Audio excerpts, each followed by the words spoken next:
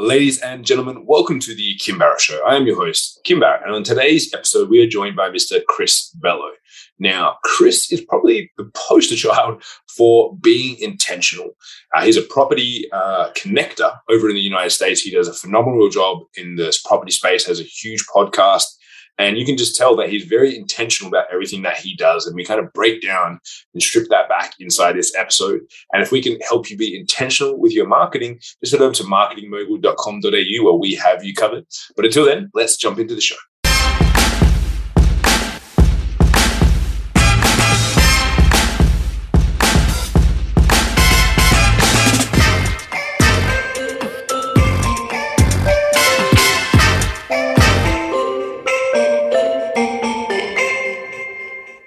Chris, thank you so much for joining us today. Really appreciate you making the time.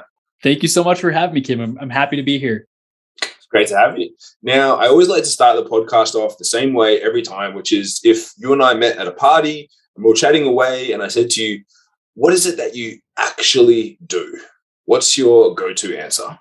My go-to answer, I kind of just keep it short and sweet. I tell people I'm a real estate expert and top podcast host. So I really love just transforming people's lives, whether that's helping them get into or out of a property or a real estate investment, as well as just provide tips. I find myself giving a lot of, free advice on podcasts and things like that. I love productivity. We talked about it when you were on my show. You love what you do. And even if you had to do it for free, you actually did do it for free for a few clients when the pandemic started and you loved it. Same thing here. I mean, I just love connecting with people and making the world a better place, one person at a time, if that makes sense. So I know I just butchered the question and said it's super long, but that's probably how I would say it at a real party. I like to talk a lot. No, I love that. And then, so from there, because real estate and property, a lot of people, they go, oh yeah, this guy's in real estate. And some people go, oh, okay, cool. But for me, I always go, there's so much in the real estate and property sphere. Like I have a friend and business partner here in Australia, and he's in property development. And it's just like there's such a myriad of different things. What's your favorite, or like what area do you like to really focus on in property? And obviously being in the US, probably many things I don't know about the property over there. But like, what's your go-to area that you love? There's tons of areas for sure. And it's important to just niche down even within something like real estate. You can't just be like, hey, I do real estate. Within real estate, there's wholesaling and flipping and being a real estate agent. I kind of view myself as more of a connector. And so I've done wholesaling, which is just finding off-market properties, finding a buyer, and then you can close on the transaction. But I also have my license, my real estate license. But ultimately, I invite people to reach out to me for any of their questions. And I like to connect them. I mean, even outside of real estate, I was helping someone find a job earlier who's just graduating from university and they want to get into supply chain, which is what I studied back in university. So really being a connector, it's like, hey, someone's got a problem. They need a solution. Being that person who connects the dots, you can get a reward, either a commission, an assignment fee. And there's a lot of value that's created there because both people have a need, right? So just the short and sweet of it, I like to call myself a connector, but I have dealt with investment properties, residential side, as well as helping clients buy their dream home that doesn't need any TLC. Nice. And so is there a category, because in Australia, there's a big movement at the moment, and I believe that they're categorized as buyer's agents and things like that. Is there I know you're the connector, but is there is that a similar sort of category in the US as well? Yeah, they do refer to either a buyer's agent, you're helping the buyer, or listing agent is the person who has the listing, is representing the seller. The thing that I always hear, I always go for leverage. I always look at Pareto principle, and I'm big on productivity, like I mentioned. So most of the time on my podcast, I don't even really talk about real estate. It's more mindset, efficiency, delegating. But from the real estate side, you do get leverage from getting listings because I can have my sign in the yard and other people are bringing their buyers, their clients. They're driving for 8 hours on Saturday while I'm chilling, going on a hike in the mountains and then getting the listing sold for my client and just seeing all the offers come in via email. So I love working with both, but I am big on leveraging my time and being a buyer's agent. Oftentimes you're out there showing houses and making offers and losing in this crazy market. I mean, I'm sure you've seen it on your side too, like 10 offers on a property in 2 days. It's just insane. So it is tough being a buyer's agent right now. So focusing on how do I move the needle more by doing less? That's focusing on listings for me right now. So I've been more of a listing agent. And so what avenues, as you mentioned there, obviously you've got the sign in the yard, the old school real estate thing, which I think is in every country, everywhere. It's like it obviously works. What's being that I'm, a marketing guy and I always am curious in advertising, what channels do you normally use as on top of that to try and bring in those ideal clients for you, whether it be connecting them for that or otherwise? Yeah. So social media is big. I mean, even how I get all my clients, it's been all through my network organically, either people that know me or people that are referred to me. So that's the same thing I'm doing with real estate. And it's funny because I actually had a big guest on my show in the real estate space, Krista Mayshore, and she's huge on this. She'll put $250 of ad spend behind a video to market a new listing, talking about all the features and getting, thousands and thousands of views from local buyers in the market. So truth be told, I was like, that's a really good idea. I don't really do that. I should do that. And I was one of the agents who I am utilizing social media and all of those things as a millennial, but there are opportunities where I can capitalize on getting more exposure from, advertisements and targeted ads in a certain market. So I have been doing the sign in the yard, but a lot of times just listing it on the MLS itself, like the multiple listing service, that propagates through all the other sites, Zillow, Redfin, Trulia. So if you're updating it there, you've got great photos, you price it correctly, you don't mess up the number of bedrooms. Like if it's a 3-bedroom and you're saying it's got 4, people are going to be upset when they see the house and they're like, where's the 4th bedroom? I see it happen all the time, right? So really doing your homework on the front end prevents a lot of headaches on the back end.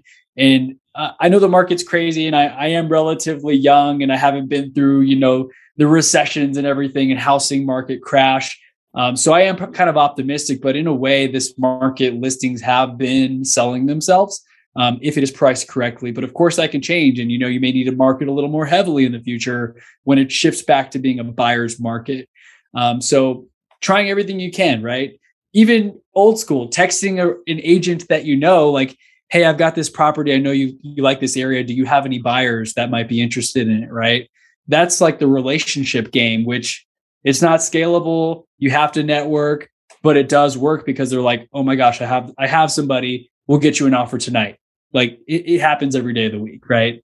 Yeah, I love that. And so what actually got you into the world of property? Like, were you always just like, I love property? Or did you watch were you like me watching $1 Million Listing? You're like, I'm going to be like, when I saw that, I was like, should I become a real estate agent? Yeah, exactly. Should I try and sell like so?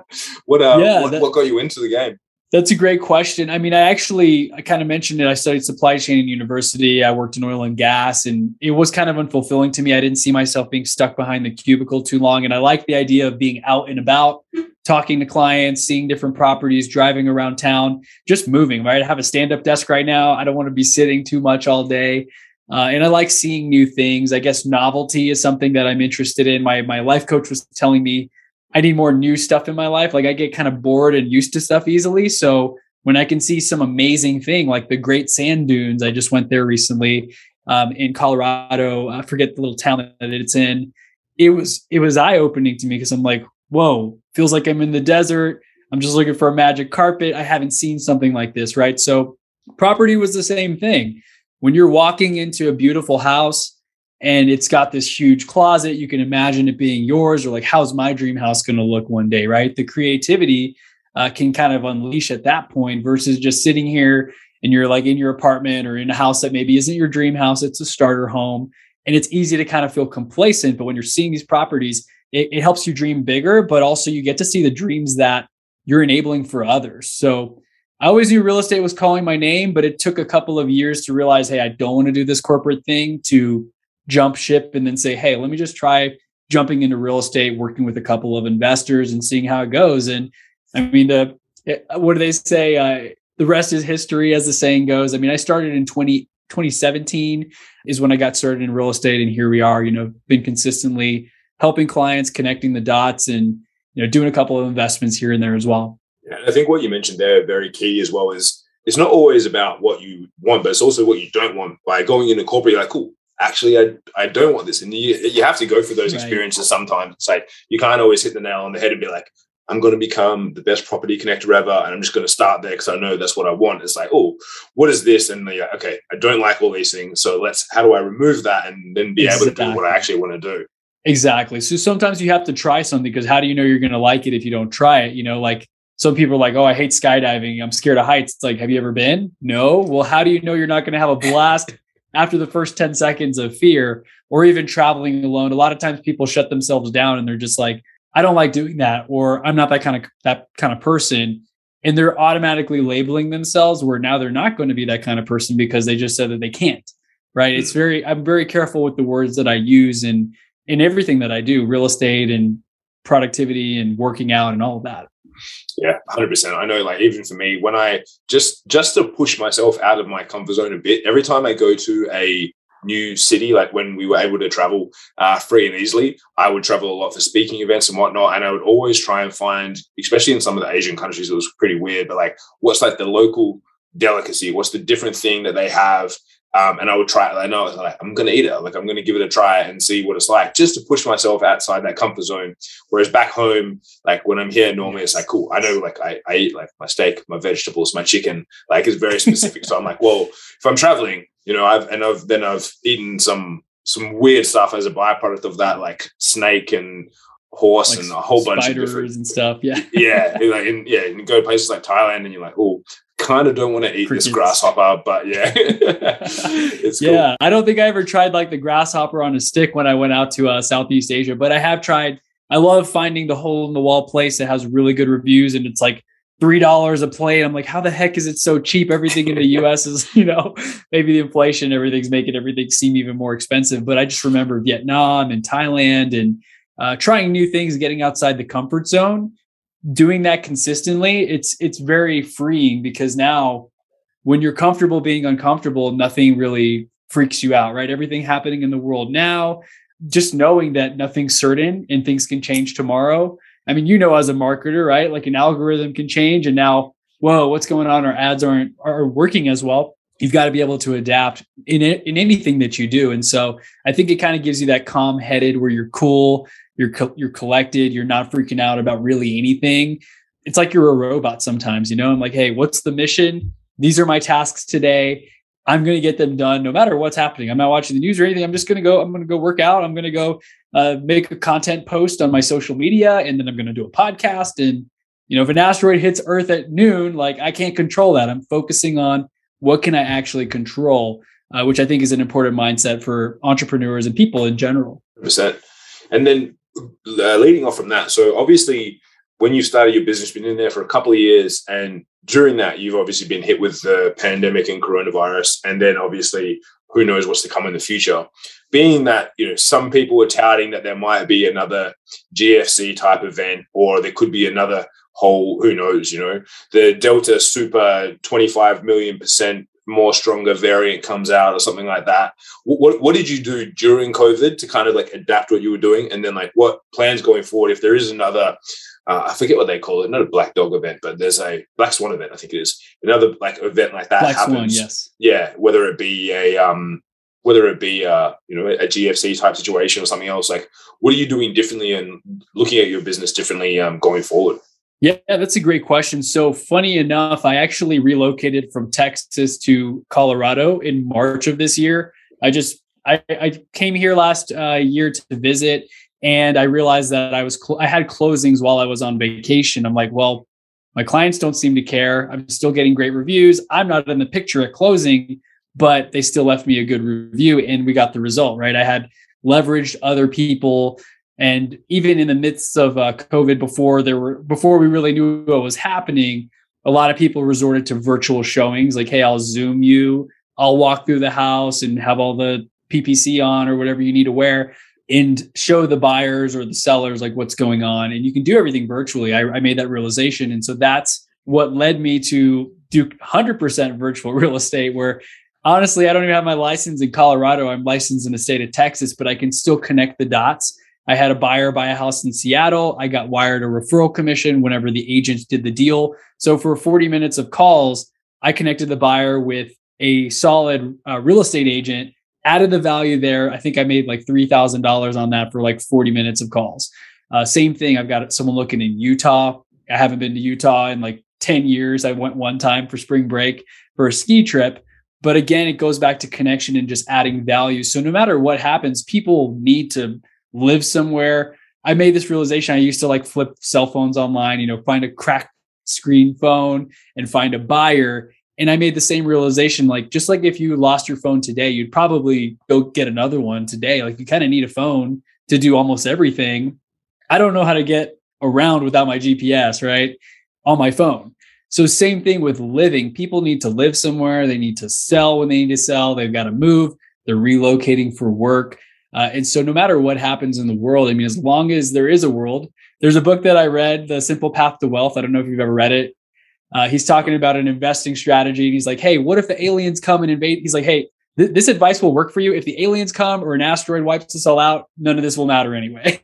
So I found that very humbling. It's like, look, I'm going to be doing just fine as long as the world as it is today stays somewhat constant.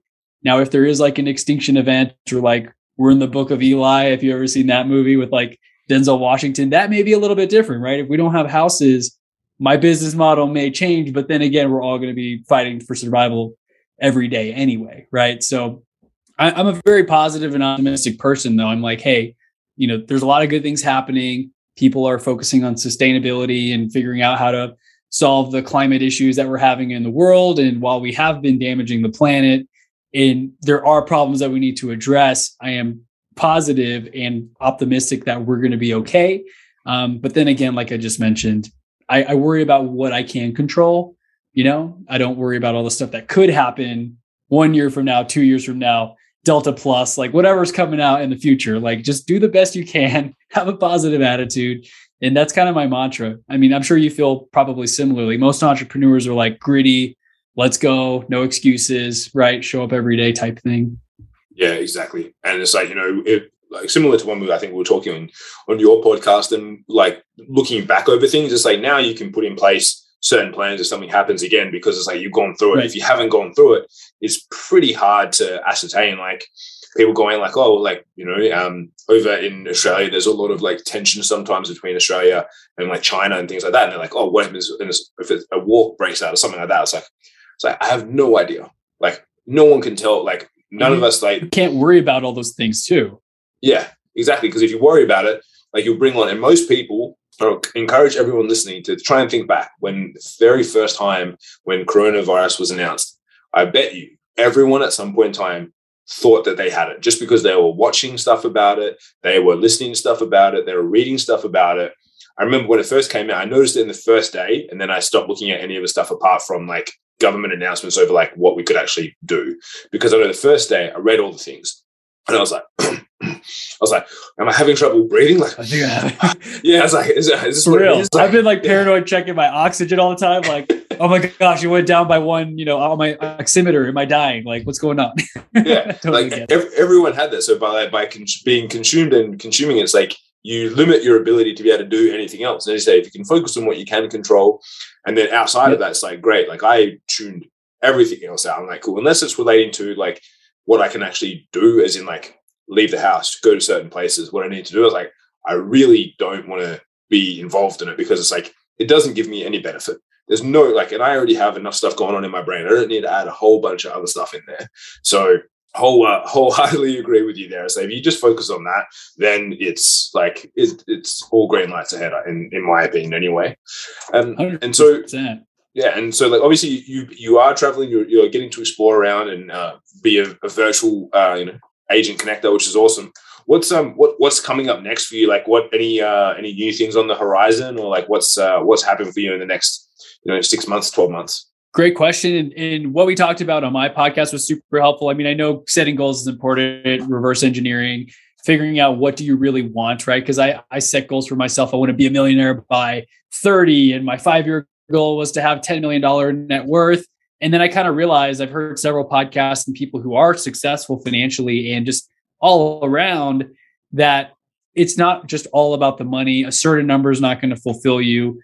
Hitting the $10 million, you're going to see you're going to climb that mountain and you're going to see the next one. Like, well, how do I get to 100 million? Right. It's just, when does it ever end? And so I figured out the way. I know how to have a conversation and generate an income. 3 weeks later, I can generate $5,000-$10,000 based on helping someone with a real estate transaction. So now I'm focusing more on the longer term, like the purpose, mission driven stuff.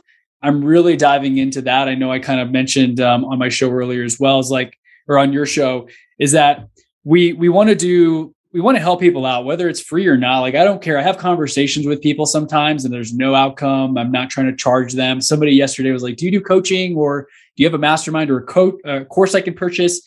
And I'm like, I've thought about it. I need to do it. I'm kind of unorganized. I haven't created it, but I'm happy to just talk here for 30 minutes with you, even though there's not really a financial benefit for me, because this is what I enjoy doing. Right. So I've had people ask that question before, and really I'm going to continue to do what lights me up, which is connecting with others, maybe providing some free advice, and maybe that yields a referral or a transaction 4 months from now, 4 years from now. It doesn't matter.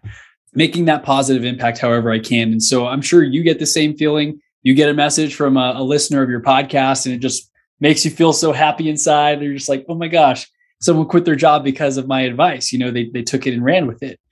So 6 months from now, that's what I'm going to continue to do, is just waking up, responding to those DMs, creating podcasts like the one we're doing now. And I just love doing this. So I need to set like a bigger target goal. I kind of feel a little aimless right now, but I'm like, look, life's good. Is it okay to just sit here and enjoy it? Like, do I have to set another goal for 5 million or 10 million? Like, I feel like I'm kind of in that enjoyment phase of being happy, being content, appreciating what I've already achieved and what I have now, instead of constantly, oh, that guy's got a nicer house, that person has a nicer car, it never ends. So I'm trying to avoid getting sucked into that black hole of never ending wants and needs, Yeah, I love that. No, that's absolutely amazing. And yeah, as you said, like that connection, that ongoing relationships with people. I remember when I was young, I read a book. It's called Dig Your Well Before You're Thirsty by Harvey McKay. And it's all about, it's like basically, and because I think from memory, it's like the premise of the start of the book is it's midnight. Someone's got like a gun to your loved one's head and they said, hey, you need to get $20,000 in cash right now. And it was like, how many people could you call? And number one, would they actually take the call? And number two, be like, no questions asked. Mm-hmm. Like, I'm going to come and drop that off for you. Like, and it doesn't have to be, it might be 2,000, right? Maybe not 20,000, but that was a good like question when he asked it. And I was like, I wonder, like when I was going through it, and I was like, well, because most people, when they want something, it's like, it's transactional. It's like, yeah, cool. You do this for me, I do this for you. And then after reading that book, I was like, well, yeah, if you're thirsty right now, you don't want to be digging the well, because it's the same as they always say. It's like if you're and probably especially with property and things like that, it's like when you really need to get a property and you really need finance, it's probably going to be really hard for you to get finance. But when you don't need finance, when the bank's like, here, have 16 different credit cards, like, like they just throw it at you and you don't be like, I don't need this at the moment. Like, what are you doing? Right. So like digging that well before you're thirsty, like providing that value, because then there might be a point in time where you're like, oh, hey, that person in Utah, I'm coming down to Utah and I need to hook up with this or this. Like, I need a place to stay. Yeah, there we go. Can you help me out? They're like, oh, of course. Like who knows what you're going to need. So yeah, I'm a big advocate of that as well. So it's great to hear. Yeah. And just what goes around comes around, that abundance mentality. I've been really big on that, where you'll see people say, why are you doing that for free? Or why, are you making money with that podcast yet? They're so focused on the short term. Whereas many of us entrepreneurs who've been doing it for some time, we're in it for the long game, right? I'm not trying to make $1 million in 2 months. Like I don't mind. I think I'm 310, 311 podcast episodes deep. I don't really have ads or anything on the show. Like I'm still having fun with it, right? I enjoy the connection and I enjoy when people message me saying they got value from it. And so I know from that, a lot has resulted in like commissions and referrals and people working with me without me asking. I have like a slight call to action, but really, if someone loves what you're saying, if they're really impacted by what you say, they're going to find a way to reach out, and there's your Instagram. They're going to follow you. Oh, you've got like a free webinar. Let me go do that. And then you might have that course where you're, hey, call to action. Anyone wants to join me? 10 people in Arizona. We're doing a mastermind. Kind of like your thing when you sent that email when you were really early on in your career. First 10 people to sign up. We're going to go hang out in this mansion in Arizona that I'm renting, right? And that's the kind of stuff that I want to focus on doing, is just making impact, making new, valuable, real connections. in karma, what goes around comes around. Like putting good out into the world will result in good coming back to you. Yeah, 100%, man. Love that. And now, as we get towards the end of our time here together, again, I'd like to ask same question to wrap up the podcast, which is, what's the question that I didn't ask you that I should have? That's a good question to ask. I need to start asking that on my show too. So I am very big on productivity. And I guess the question that a lot of people ask is maybe what's your best productivity tip or what's been the most effective for you? So I'm happy to share that just if there's any value for your audience, because we're always trying to make things better, be more efficient, do more things in less time. And so for me, for anyone who's in sales or has bookings or anything like that, there's different scheduling software, but I've been a huge fan of Calendly. Super simple. I think I pay like $10 a month for it or something for the premium. And literally it has freed up my time in my mental space, because say someone wants to book a time to chat about buying a house, or they want to be on the podcast.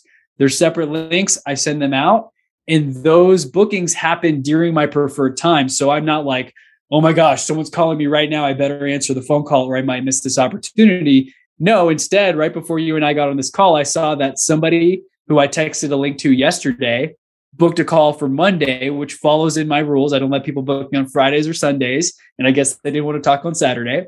And so Monday evening, we're going to be talking about buying a house for this gentleman who I spoke with a few days ago. And so that's the power of having a booking software in terms of automating and outsourcing that entire thing. I don't even have an assistant to do it. It's just like sends reminder emails for me, sends text messages. And while I'm sleeping at night, I wake up and I'm like, oh, cool. I have 3 podcasts this week that my assistant sent out the link to potential guests, right? So it works like clockwork, frees up your time. And all you got to do is show up and provide your best energy on whatever conversation you're having. So hopefully that was a valuable nugget for anyone who has not implemented that just yet. Big time. And especially the point, I think the even more intricate little hack is there is like, great, is blocking out your time. Because some people, they'll go and set up something like Calendly, but then they have their entire schedule 24/7 access. And it's, like booking whenever you want. And it's the same as like me. It's like, apart from probably this one today, because we were trying to get time zone sorted and we both, were able to go on each other's shows. It's like, I have very specific times when I'll record my podcast, or like if I do coaching calls to clients, like only on Tuesdays. They're like, why are you only available on Tuesdays? I was like, because I'd rather have one full on day and be like, cool, like today is my day to be max energy and go hard, rather than have them spread out across 6 different days and all different times. It's like, cool, you want to speak to me? It's like these times. And I think that is, it's hugely like secondary little hack you put in there as well, which is pretty cool. Yeah, you've got to be detailed about it and intentional. So for me, I wrote this out. This may be helpful. Like one more little bonus tip: write out your ideal schedule on take pen to paper. And I figured, it'd be cool to not do any calls on Friday. It would be cool to not work on Sunday. I'm okay doing 1 or 2 calls on a Saturday, like at noon after I go to the gym. And so that's what became my schedule. And similar to you, I do all my podcasts on Tuesdays. So I think I'm booked all the way through Jan, but I also only allow 2 podcasts per Tuesday, right? So I'm not doing 5 hours in a row where I'm like, geez, I'm burnt. I don't even know how to speak anymore. It's like enough to bring my best energy, have a great time, but also not feel like it's a burden. So thank you for pointing that out too. That's the true hack, is not having 24/7 availability, being very intentional about when people can book certain event types. Love that. And then, so for anyone that's been listening and they're like, I really want to know more about what Chris is up to, what he's going on. Like, who knows? Maybe they're like, hey, maybe I need to connect with him and check out some US properties. Where's the best place for people to connect to learn more about what you're up to? Yeah, absolutely. So my Instagram handle is Chris Bello _ just CHRIS, B as in boy, ELLO _ That's going to be the best place to find me. I also have a top-rated podcast, the Entrepreneur Motivation Podcast, just passed 1 million total downloads this year. So pretty excited about that. And now I'm having that like, well, what's next? 10 million, right? We just talked about that. I need to be happy and celebrate this. But I guess at the same time, I'm not trying to just retire and sit on the beach. Like, I'm going to keep doing this and keep growing it. So the podcast, Entrepreneur Motivation Podcast, or Instagram, Chris Bello _ and of course, chrisbello.com. So thank you so much for having me on the show and for allowing me to share my message here today. I really had fun. Absolute pleasure having you. And so, guys, wherever you're watching, listening to this, please just check the show notes. We'll have links to all Chris's profiles there. And if you know someone who, maybe they could take a few of these little tips and tricks that Chris has shared about, not only about focus, but about being really intentional with what you do for your business, with how you do your business and how you manage your time, please share this episode with them as well. And Chris, again, thank you so much for joining us today. Really appreciate it. Thank you so much, Kim. Likewise. Cheers.